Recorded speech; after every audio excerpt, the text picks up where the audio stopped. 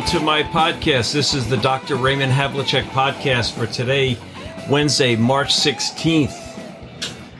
I just listened to Zelensky's speech to a joint session of America's Congress, and that followed his speech to the Canadian Parliament yesterday.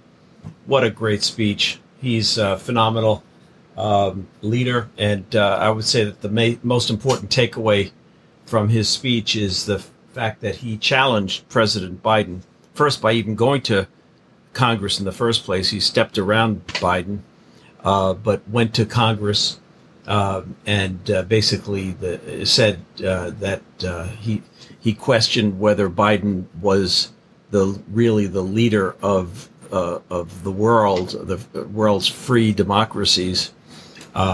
He said that Biden is the president of the United States, leader of the United States, but is he the leader of the world for freedom and peace? It was really quite a strong statement. But the speech itself was really moving and extremely emotional. At one point, he even put a video in of the destruction that the Russians are causing in Ukraine.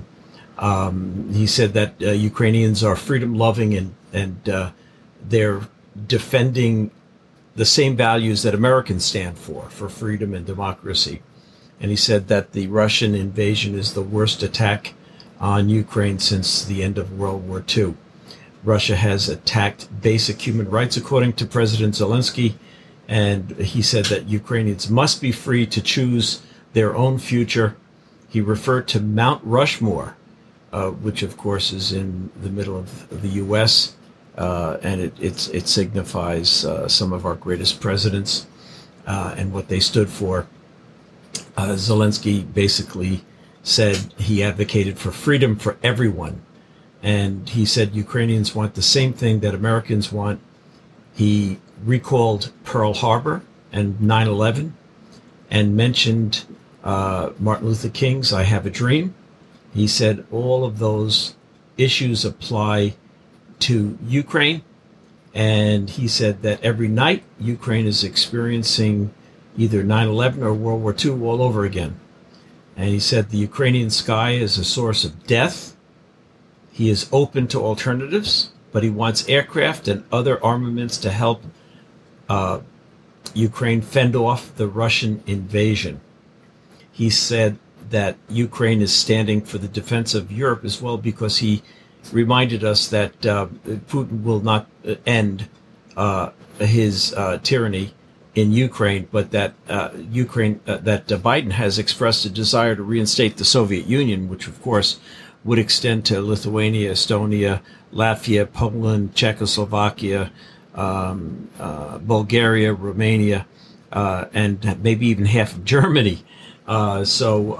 He's apparently Zelensky believes, as many Americans believe, that Putin really does not see the current Russian state as being adequate. It's less than it once was under the communist tyranny. He repeatedly said he needs to protect his sky because the sky is filled with death that's raining down on Ukrainians.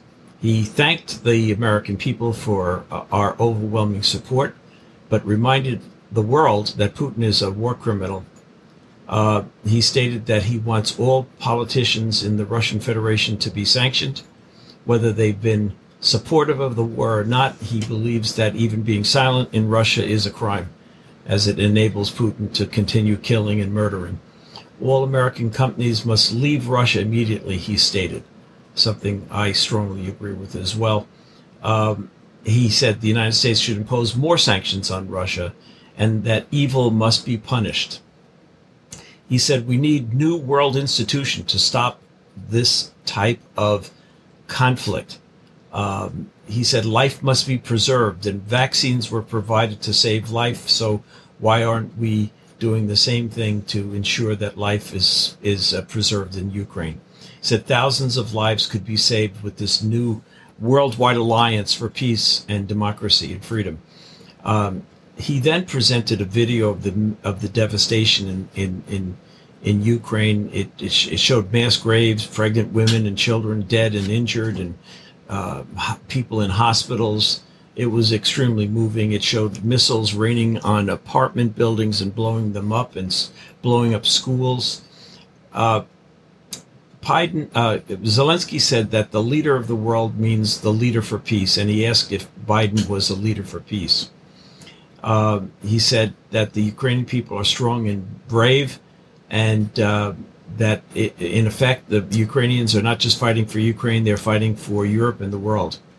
American help is helping Ukraine and Europe and the world, he stated.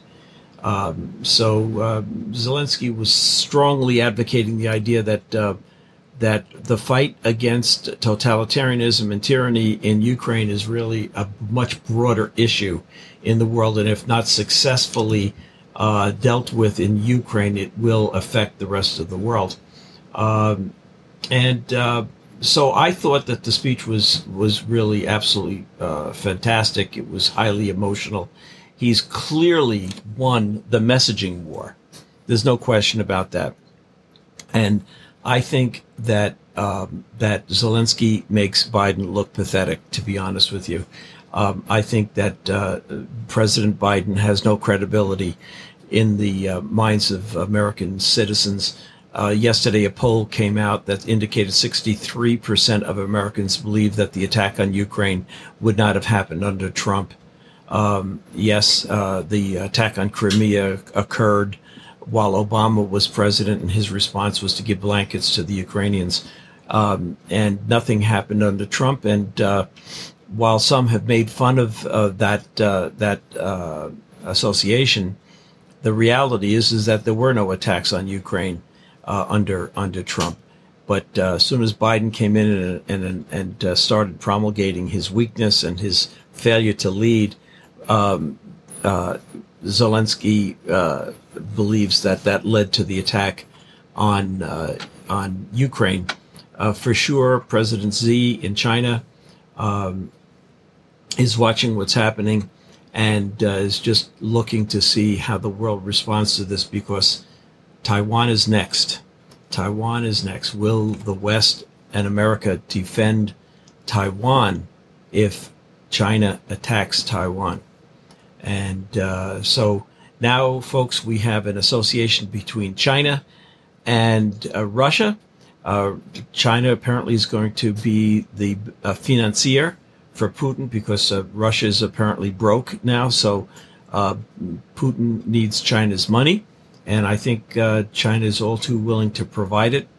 We'll look in upcoming weeks to see just how far China goes in trying to help Putin win his tyranny in Ukraine. That should be really interesting. And I think President Xi has to be very cautious here, because 80% of China's gross domestic product is from trading with the rest of the world, and the world is pretty united behind Ukraine at this particular point. So Putin has become a pariah, and the next one would be Xi. Does he become a pariah because he assists? So far, he has done certain things to assist Putin. For instance, when MasterCard and Visa ceased operations in Russia, China offered Russians their credit card system to use. So already Xi is trying to support Putin. That is problematic. There are other things that Xi has done. He's agreed to buy hundreds of thousands of metric tons of dirty Russian coal to provide the Russian Federation with the money that it needs to continue its war effort in Ukraine. And the war effort has gotten pretty costly for Russia, because look at all the tanks they're losing. They're losing dozens and dozens of tanks and airplanes and helicopters, and thousands of their troops have been killed. Other thousands have been injured. This is the cost to Moscow is increasing by the day, and thanks to the Ukrainians' courageous and patriotic efforts to defend their freedom and their democracy, they've more or less halted the Russian onslaught into Ukraine. So that's what's going on, folks. You may want to watch the speech if you get a chance. My feeling is it's probably Churchillian in its stature.